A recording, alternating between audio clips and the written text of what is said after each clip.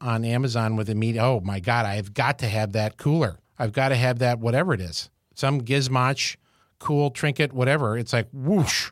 I used to spend just to make myself feel better. I'm sorry. Can you repeat that, please? When it comes to shopping, it makes it like candy for me. Sure, it's right? easy. Because now it's fun and it's easy. What got me in trouble was the impulsive spending. 10-10-10 really is all about just pausing for 10 minutes. I thought I had to hold my breath. No, you don't have to hold your breath for 10 minutes. You just have to pause. Okay. Because if you held your breath for 10 minutes, I'd be scared. I'd be blue. Yes.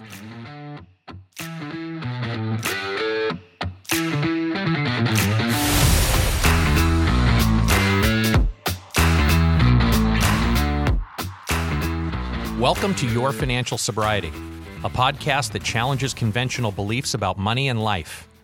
We're here to talk about the only three relationships in life that really matter: our relationship with ourselves, our relationship with other people, and our relationship with money. And they are all tied very closely to one another. If you've ever struggled with any of these relationships at any point in your life, then you're in the right place. I'm Matthew Grishman, co-owner of Gebhardt Group. We're a private wealth management firm headquartered just outside San Francisco, California. I'm joined by my business partner and BFF, Jim Gebhardt, who got this party started when he opened the doors of our firm in 2005. Jim and I created Your Financial Sobriety because we want to help a lot of people. We're on a mission to become the most disruptive money influencers of our time. If after listening today, you're able to take one step closer to keeping your money more aligned with the people, places, and experiences that mean the most to you, then Jim and I just got one step closer to accomplishing our mission.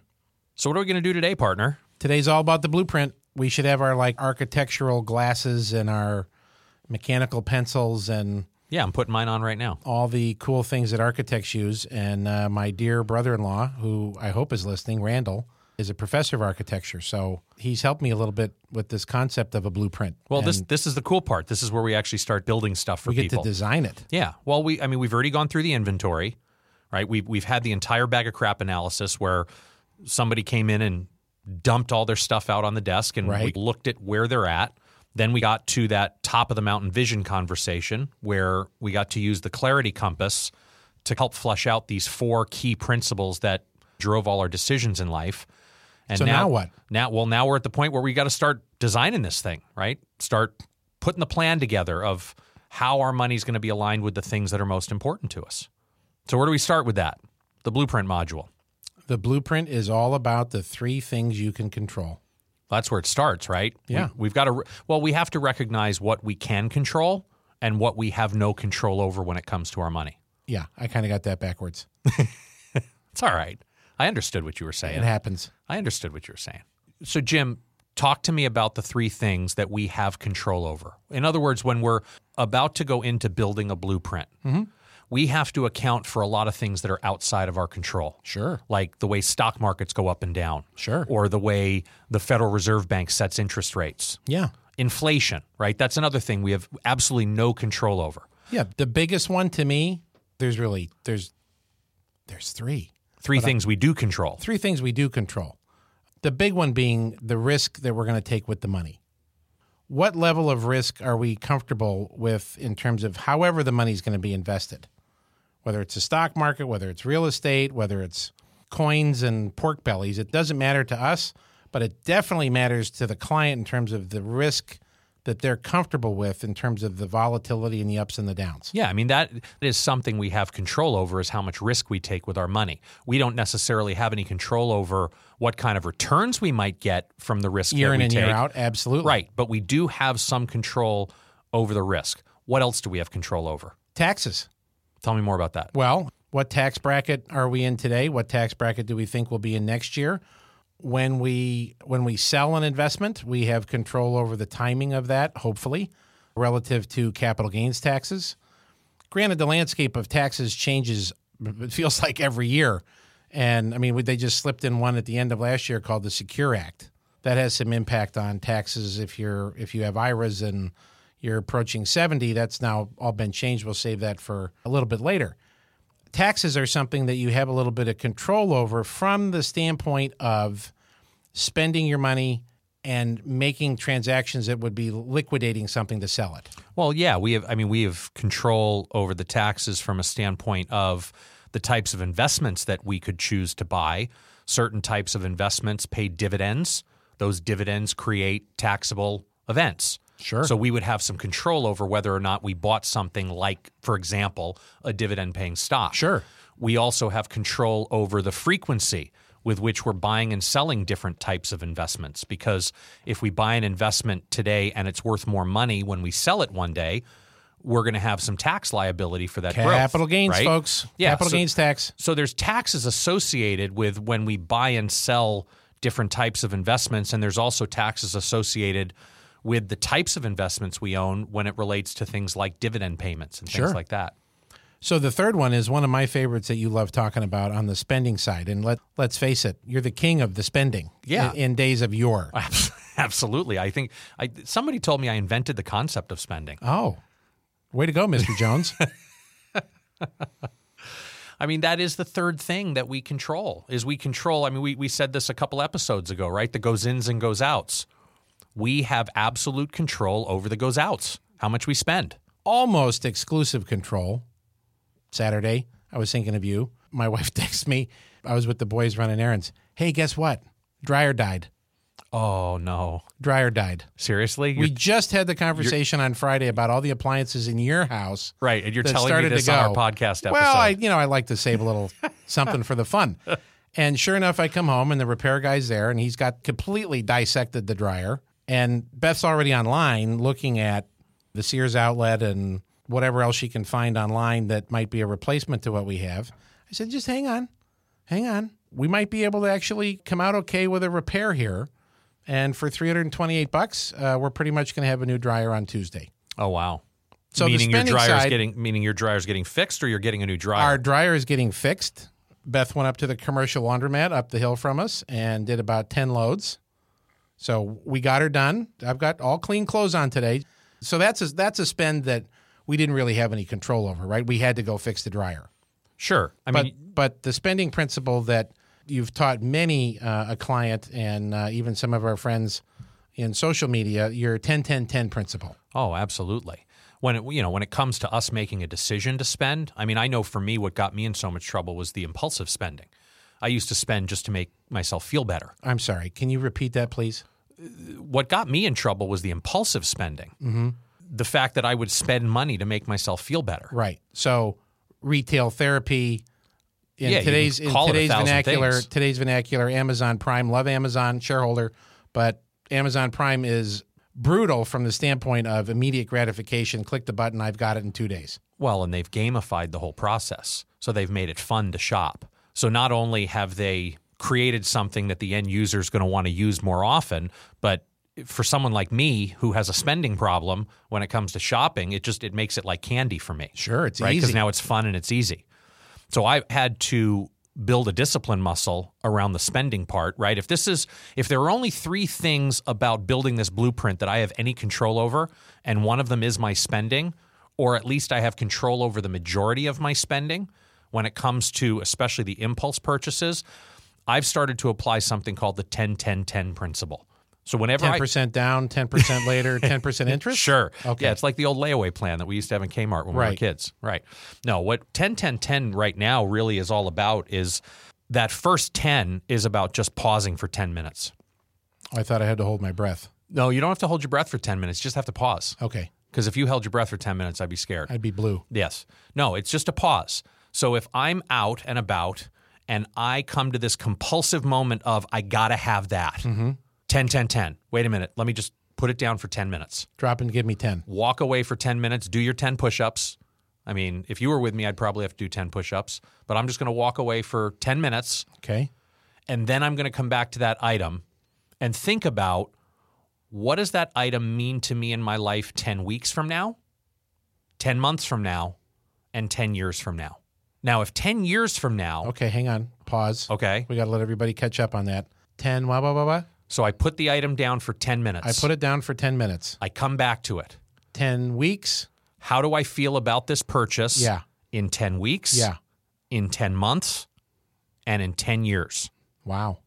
Now, what do you think I would say if 10 years from now this purchase could be meaningful in my life? That's a no-brainer, Bob. That is a no-brainer. That's a no-brainer. Buy it. Right. right? So the repair that you had to put into your dryer or replacing your dryer, I didn't have 10 minutes for that. you didn't have 10 minutes to make. Well, if you didn't have 10 minutes to make the decision, could you at least apply the 10 weeks, 10 months, 10-year principle to it? I could have, sure. Absolutely. So is there some hope at least that what did you spend? $323 you said? Yes. So does the $323 potentially fix this thing for the next 10 years? Potentially. Next 10 years, potentially. Okay. Yeah, we also figured out we'd done about 7,000 loads of laundry since we bought them, never put a nickel in them in terms of the repair. And let's Band-Aid it and see if we can get her to do another 2, 3, 4, 5,000 loads. So, yeah, I get your point. Yeah, if it's a 10-year decision, it's a no-brainer. What's a good example of that? Great example, my Apple Watch. You and I have talked a lot about the Apple Watch. As much as I am enjoying my journey of financial sobriety, I relapse. I relapse often, it feels like. Sure. I mean, that's just, I guess, part of being human. I had to have an Apple Watch. And I didn't have to have it when I left my house that day. I had to have it in that moment that I was standing in the Apple store waiting for a repair on my iPhone. I saw the Apple Watch. I made an impulsive decision that I needed that. I gots to have it now. And I bought it. Because you could. Because I could. Ask me where that Apple Watch is right now. Yeah. I'm looking at your left wrist and it's not there. Right. So where would it be? It's sitting at home on my night table. Oh, right. Where it's been since the third day I owned it. Because you have to. It was too heavy? You have to charge it. Oh, you have to charge it. Right. And that just I don't have one. So I got lost on that. Yeah. I got lost in charging it. It's just too cumbersome for me. Too clunky to have to do that. So it's literally been sitting there. What was that, 3 years ago? Kids haven't tried to run off with it? Both my kids have tried to run off with it at some point. Got it. Yeah. But they got an electric shock thing with it that there's an app for that? Exactly. The built-in electric shock to keep your kids Stanley, out of your stuff. what is a 10-year no-brainer? Boy, a 10-year no-brainer to me would be something that would create a memory for me with my family. Perhaps a trip that I would take with my family. Can I say, I don't know if I'm going to say it the correct Matthew Grisham way, a travel trailer. A travel trailer. No. A travel trailer. Oh, okay. You're trying to get my exact enunciation. Yeah, I'm not. A travel trailer. I'm going to have to work on it. Yeah, a travel trailer. So that is a great example of you would enjoy it in 10 weeks. You would enjoy it in 10 months. And the experiences, well, not just the travel trailer itself, but the experiences that come with owning and using a travel trailer. Sure. We call those RVs where I grew up. Is a no-brainer. My wife had the greatest idea. I love this story. Because we were going to celebrate our 20th anniversary. We were thinking about what to do for our 20th anniversary. I've been to Italy. She's been to Italy. We've never been to Italy together. We thought it'd be a great idea to go to Italy together for our 20th anniversary. You know, I speak Italian. You do? Mm-hmm. I thought you only know how to say one thing in Italian. I do. What is that? Sono affamato. Oh, meaning I'm starving. To our dear, dear friend John Panette, God rest his soul. Yes. In fact, I heard you could say that in 27 languages. And if this was a visual podcast, you'd be able to see that too. Back anyway to the adventures in Italy. She had a great idea. So I started going online and looking into what it would cost us to go to Italy for 10 days. Yeah. And it was a lot of money. From this side of the country, it was a $15,000 ticket. How many people? For two of us. 2 people. To go for 10 days and see the kinds of things we want to see and eat the way we want to eat and fly the way we'd want to fly. Sono affamato. Exactly. Gesundheit. My wife came to me with this incredible suggestion. She said, I've got a better idea. What's that, honey? We've always talked about buying a travel trailer. You said it right that time. I did? Okay. She'd be proud. So for $8,000, we bought a travel trailer. Did you buy 2 of them? Because the trip to Hawaii was $15,000. For half the price of what we would have spent going to Italy. Because when we really thought about our core principles, right? We went back to our clarity compass. Here we go. And we thought about what are the things that we really want to get out of this trip together. And it was about time together, quality time together without distraction. Well, I can't think of a more distracting experience than going sightseeing in Italy with my wife. Yes, sure. I'm sure there'd be lots of romantic stuff and time that we would have together. At churches and museums? Exactly. But let me tell you, this was fantastic. We took a trailer. We towed it to the coast. We found a campground on the beach for $54 a day in a little town called Westport, California. And you literally walk out your trailer, your feet are in the sand, and the waves are breaking less than 50 yards from the front door of my trailer. I think you should post some of those pictures on our Facebook page. Maybe I will. Because they are just sensational. You would have no clue. Now, let's close the loop here. You did take the photos on an iPhone. I did. So imagine the pictures you could have taken from your iWatch. Exactly. It just... So that was is meaningful. It's totally meaningful. It was very And you guys have meaningful. had a number of incredible adventures. You've told me so many amazing tales of places that you've been, people you've met. I've seen most of the photographs. You've actually taken some, put them on canvas, spread them around the office. They're sensational. There's a lot of value to this exercise of 10-10-10. Yes. That's a great 10-year example. Yes. Let's back it up into like 10 months, and so that people can understand where do I grade this thing? Well, where to me it's become a black and white decision, where it's either a yes or a no, is on the ends of it, right? The 10 weeks or the 10 years. So if I'm looking at a purchase, let's say it's the travel trailer, or it's the Apple Watch, or my newfound fascination with these shoes called Allbirds, right? I love my Allbirds. All right, I'm going to interrupt you for a second. Sorry. Okay. So I want a new set of golf clubs, Okay. and the golf clubs I want are a lot. They're like $2,500. I have no business spending $2,500 on a set of golf clubs, and I can give you all the reasons. I just turned 50. Sure, that's a good reason. 10 years from now, I'd be enjoying them. 10 months from now, I'd be enjoying them. 10 weeks from now, I'd be enjoying them. But if I can't afford it, that's where I think a lot of people can get the 10-10-10. Where I want to pick this apart a little bit is I can't afford. I can, but it's not an appropriate use of my money right now for $2,500 for a set of golf clubs. Yeah, when I have two perfectly good sets in my garage. Yeah. Then I would say that's an overriding kill the conversation, right? If it's not a good purchase, what I use the 10-10-10 for is when this is a purchase that I could make no problem. Okay, so you can afford the transaction. Yeah, I can afford this transaction. What I'm trying to do is change my behavior and have healthier behavior when it comes to impulsive purchases. Right, because impulsive purchases kill you in quantity, not quality. The number one thing that will ruin my blueprint, right? If this is all about looking at the three things that I have control over, and one of those things that I have control over is the way I spend my money. The goes outs. Then the number one thing that's going to hurt that or put that in jeopardy is this idea of impulsive spending. Buying something just for the sake of buying something, either because I'm bored, because I'm angry, because I'm sad, because I have some kind of emotional thing going on that I'm going to feel better about myself after I make this purchase. You just said the E word, emotion. Uh-oh.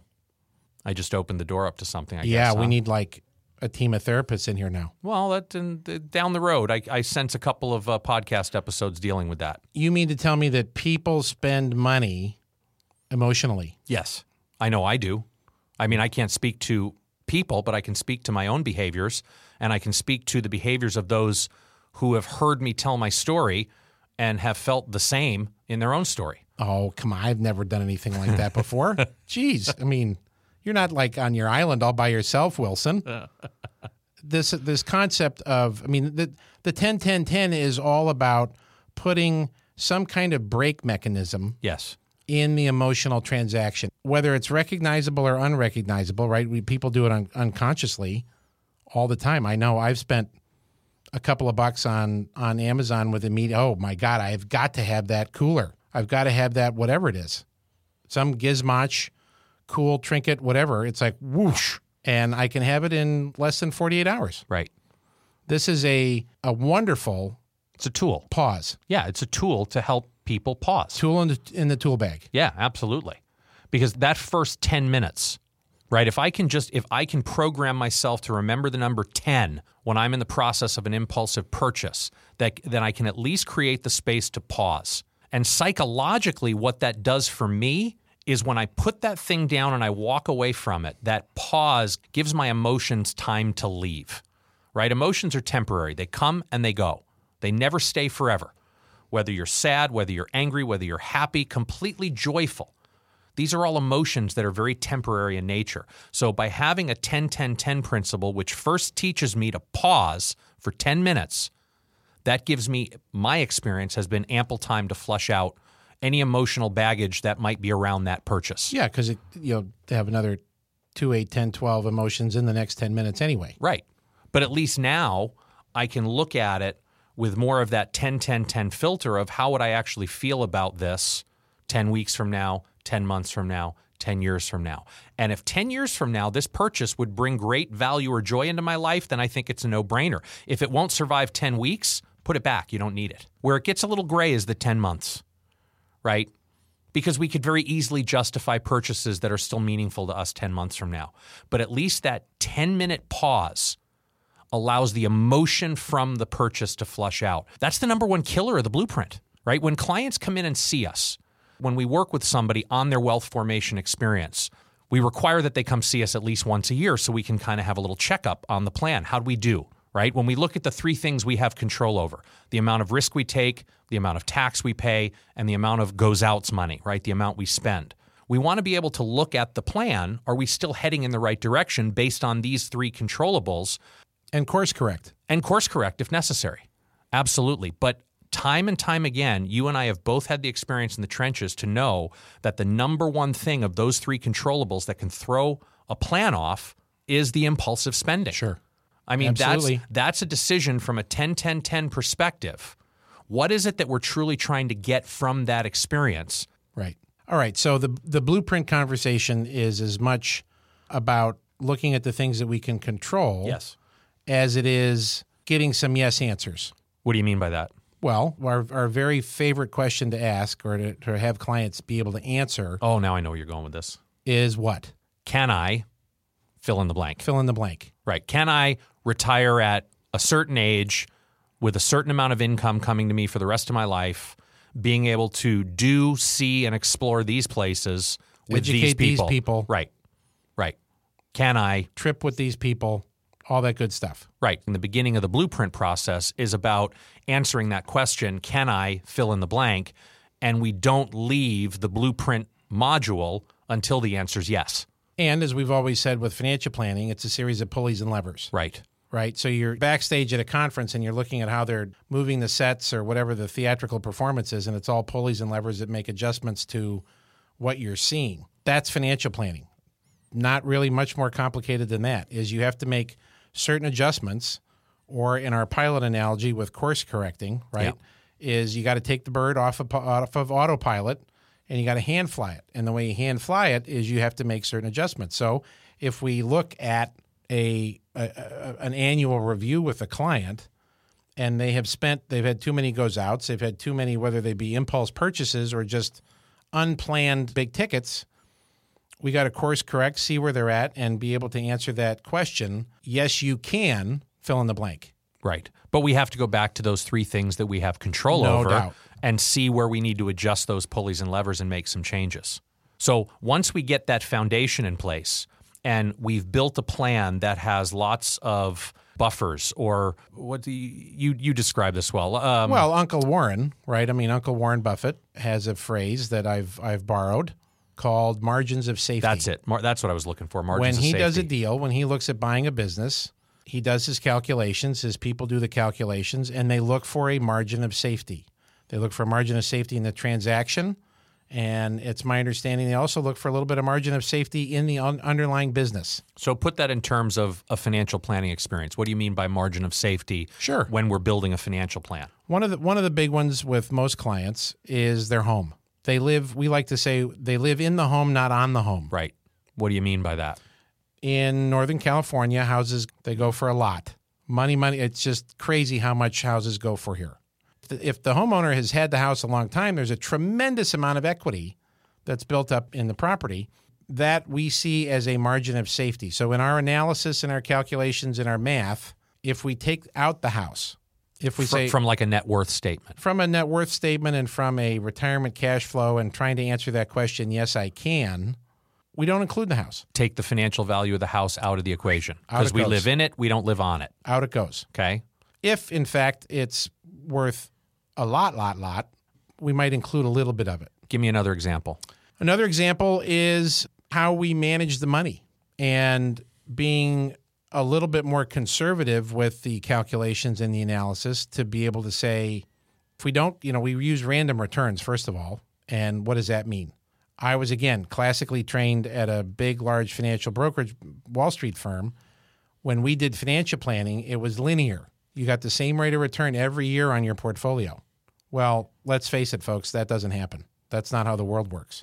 When you use random returns, you get completely different results, right? If you were retiring in 2006 and the market did its thing in 2008 and 9, whew, that's brutal. Versus if you retired 10 years later, that sequence of all those returns, those are things that we do with the financial planning software that we use to build in some margin of safety or a bit of a buffer. So what you're really saying there is since the return on our money, what we earn on our investments, is not something we control, we need to build a margin of safety around that by assuming very low rates of return on our money. Absolutely. So what are we talking about? 3%? 4%? And more like the 4% range. Okay. So we're making assumptions when what's been the long-term average return of the stock market? 8 and change. Okay. Probably pushing higher. Yeah. Fact checkers will pick us apart on that, but it's north of 8. Yeah.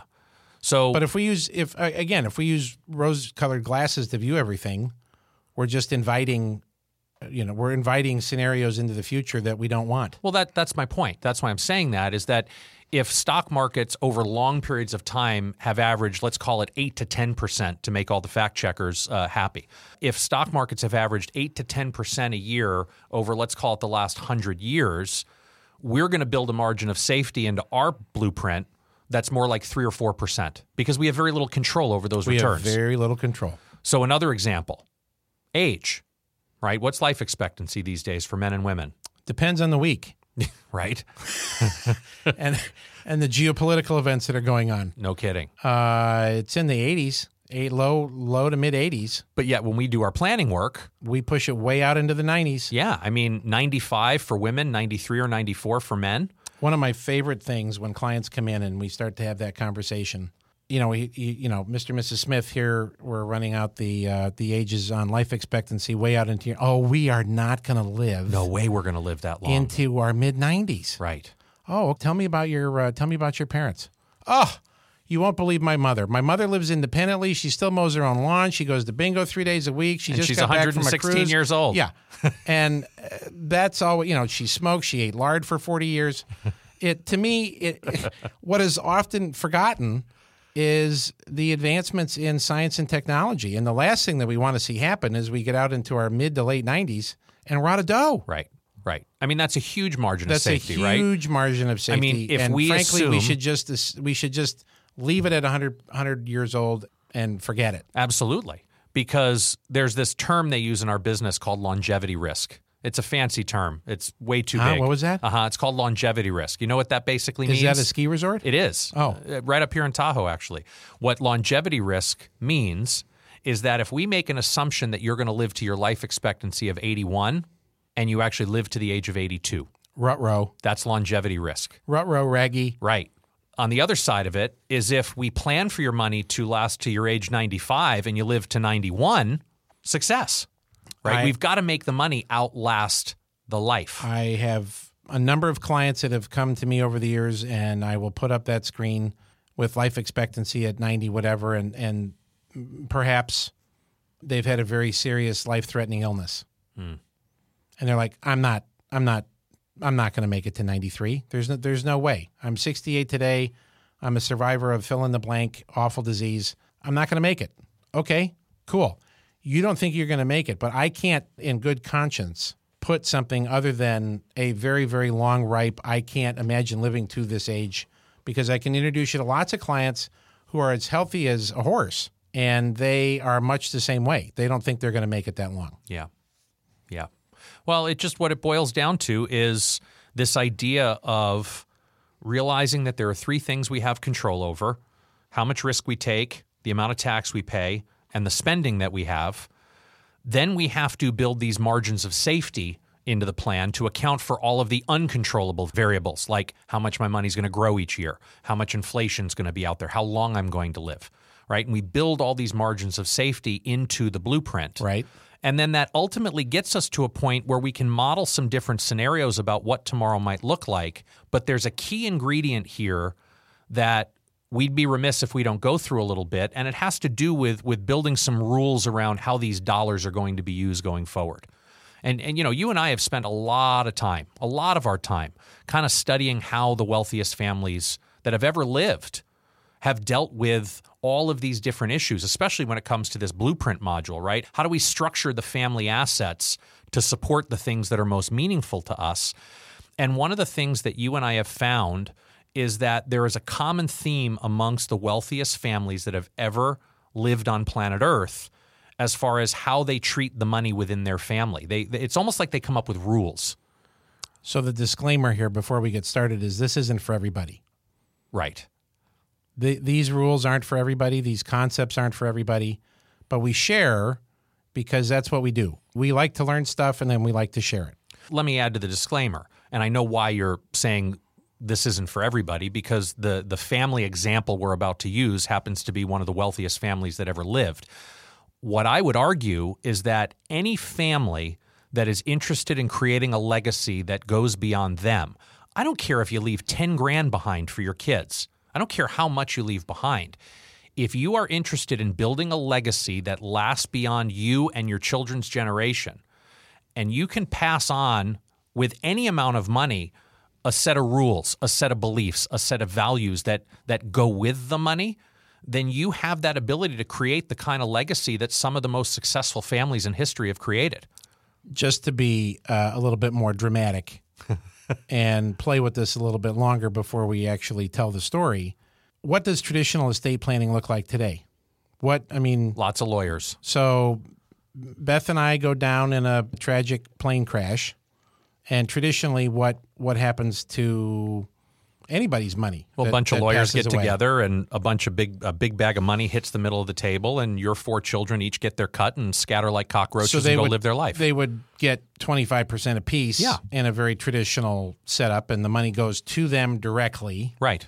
And maybe we've got a couple rules around what ages they get it, if they're minors or young adults. Sure.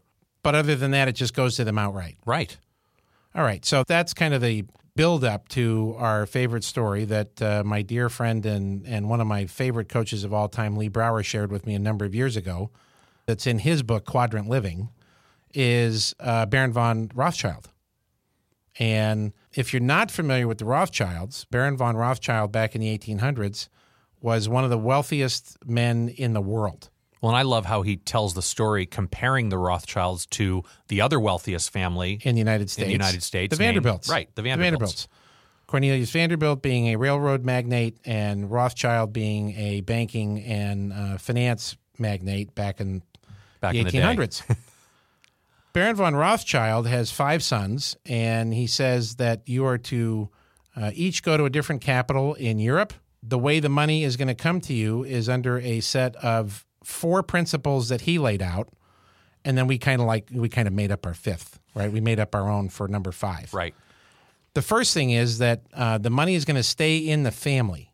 The money is not going to go to the 5 sons individually. It's more of what we refer to as a family bank concept. So the money stays within the name of the family, not to any one individual. Not to any one individual. So that is principle number 1 or rule number 1. And you have to be in the family to be able to access the money. Bingo.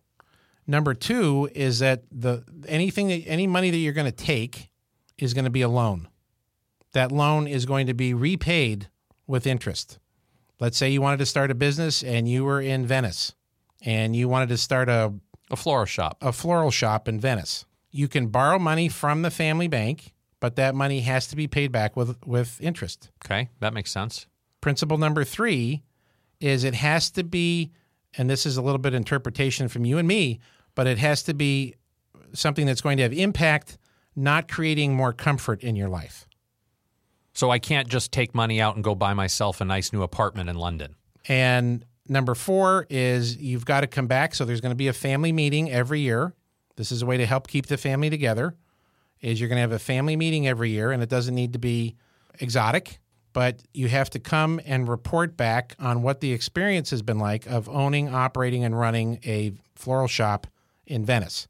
What's the benefit of doing that? Yeah, that's critically important because who knows if some future generation of the family may have the same idea. Now they can look back and reference what were the challenges, what were the struggles, what were the benefits, what were the opportunities of that floral shop in Venice. So Baron von Rothschild puts these rules in place while he's still alive with his children living in the different capitals in Europe.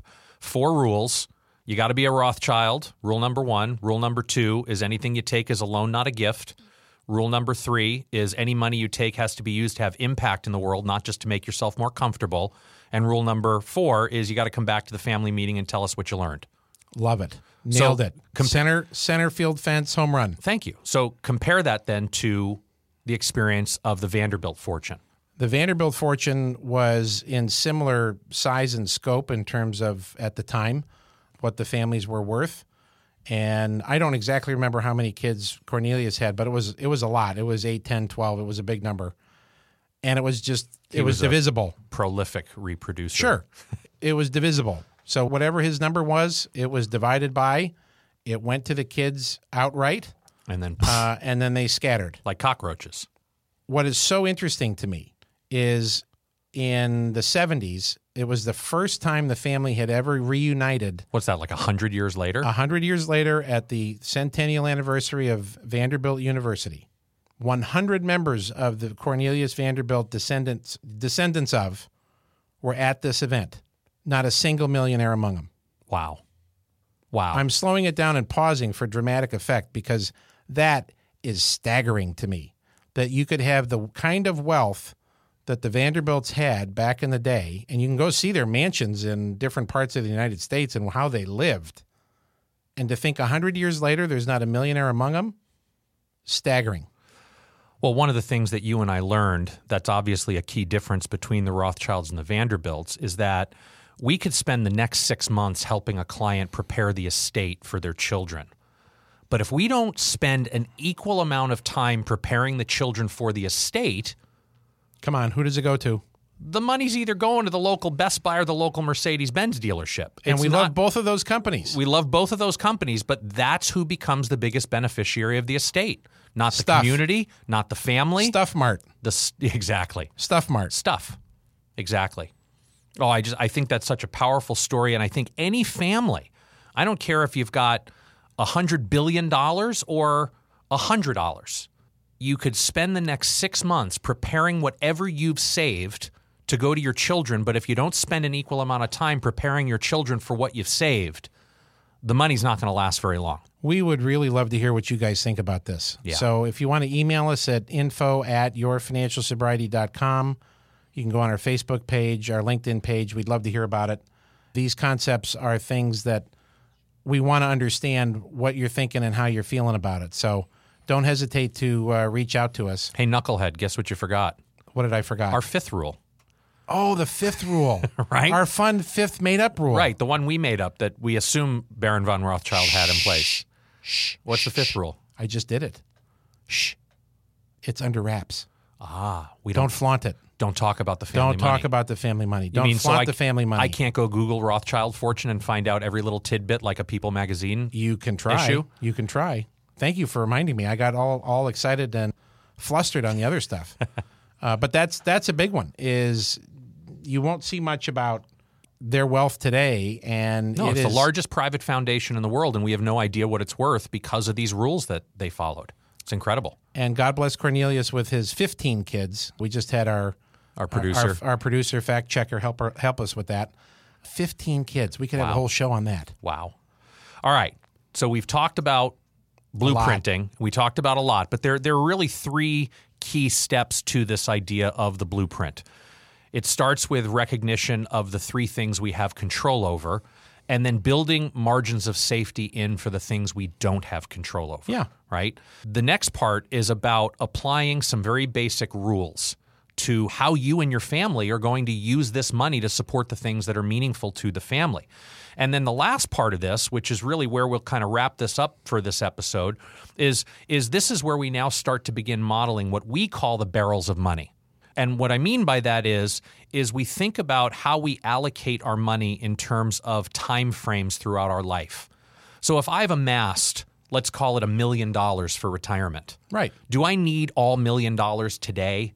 Well, okay. I probably don't need the whole thing today. Okay, good. All right. So we need to spread this money out to represent different time periods of our lifetime. We need to allocate portions of this savings that we've created to reflect different times and needs over our lifetime. Now, this is where the financial planning process can get a little bit more complicated. I would not suggest anybody do this without the assistance of a financial planner. Yeah, I mean, this is where a concept that we talk a lot about with clients and a little bit in the book about blind spots. Right. Yeah, sure. Can you invest your own money? Absolutely. Can you make all those kinds of decisions on your own? Absolutely. I feel as though when you're looking at how to allocate different dollars for different parts of retirement, right? Like you wrote money a wonderful I need now. You wrote a wonderful white paper. Sure. On the 3 phases of retirement. We'll do a podcast on that one day. And you have the go-go years, the slow-go years, and the no-go years. And your money's going to be needed differently in those 3 phases. You need money to be doing different things for you, and you don't necessarily need the money for the slow-go phase until hopefully many years from now, right? So when that you're can bake slow-going. That can bake in the oven for a long time. There's a philosophy around how that money should be invested and managed and whatever fancy words we want to use. Yeah. Versus the money that you're going to need in the next 1 to 2 years. Yeah, I mean, the bottom line to this is the conversation we start to have about, well, how much money should I have in cash, right? How much money should I have safe sitting in cash? How much money should I put in stocks or in investments that get me stock-like returns, like mutual funds or these things called ETFs? Should I use life insurance? Should I buy an annuity? What are rental properties? Right. Do I buy rental property? There are all these different types of things that I can stick my money in, all these different types of assets or different barrels, as we like to call it. And because there are so many blind spots and so many moving parts of these, this is where we suggest that you work with a pro. And those different barrels have different objectives and different timelines to go with it. Different amounts of risk. I would be much more comfortable taking some risk with money that I know is going to be hopefully not needed for 20 or 30 years. Than I am the money I need. I had a client the other day, had $30,000 in their money market account with us, and she needs it for her mom's care. Her mom is 97 years old. So did you buy her some Amazon stock with that? Exactly on margin. She asked me if we could do something better than the 1 point whatever it is money market that she's getting right now. And with all seriousness, she was looking for individual stock recommendations. Oh boy. I said, no way, can do. It's not the money's job. No can do. It's not that money's job. Not exactly. There's a lot more we could go into on the barrels, but I think we've got a wrap for today, as you like to say. Yeah, absolutely. So the key takeaway, when you're sitting down thinking about how I'm going to build this blueprint, how I'm going to allocate my assets, the best way to do it is to get some advice on somebody who knows what they're doing. Go get some help. Where do they go to do that? That's a great question. So the CFP board, Certified Financial Planning Board, CFP.org. I knew you'd have an answer. I was just kind of testing you. You can actually go and plug in you can kind of do a find an advisor, and you want to go on their website and look at their experience and their history. And the longer you listen to our podcast, you'll get a sense that we don't take the usual approach, my grandfather's Oldsmobile approach to all this. And so start to kick it around. And look at what different advisors in your community offer in the way of financial planning. And I'm also going to suggest this. Pay for it. Pay for the financial planning, whether it be on an hourly basis, on a flat fee. You want a product, you want an experience that the advisor should be comfortable charging for because it's worth something. Well, nothing upsets me more and gets me hotter than the quid pro quo on we'll do financial planning for you, assuming you do the rest of the transactions, the rest of the commodities. I don't mean pork bellies. I mean, the other investments with that firm. That to me, run and go in the other direction. You want to pay for the financial planning. It should be an experience and a process that can stand on its own. Yes. And there I've well, like you've always said to me, if you think it's expensive to hire a pro, wait till you see how much it costs to work with an amateur. That's a wrap for this episode of Your Financial Sobriety. If you like what you heard, leave us a review and be sure to subscribe. And check out our website, yourfinancialsobriety.com. Thanks again for listening today. Here to help you find more clarity, confidence, and capability along your journey into financial sobriety. I'm Matthew Grishman. And I'm Jim Gebhardt. We'll be back in a couple of weeks, but until then, be intentional with your money. Jim Gebhardt is a registered representative of and securities offered through Brokers International Financial Services, LLC, member SIPC. Jim Gebhardt and Matthew Grishman are investment advisor representatives of Gebhardt Group Incorporated, a registered investment advisor. Brokers International Financial Services, LLC, and Gebhardt Group Incorporated are not affiliated. The opinions in this podcast are for informational purposes only and are not intended to provide specific advice or investment recommendations. To determine which investments or financial advice may be appropriate for you, consult a financial advisor prior to investing. Any reference to market performance is based on historical information, and there is no expressed or implied guarantee of future performance.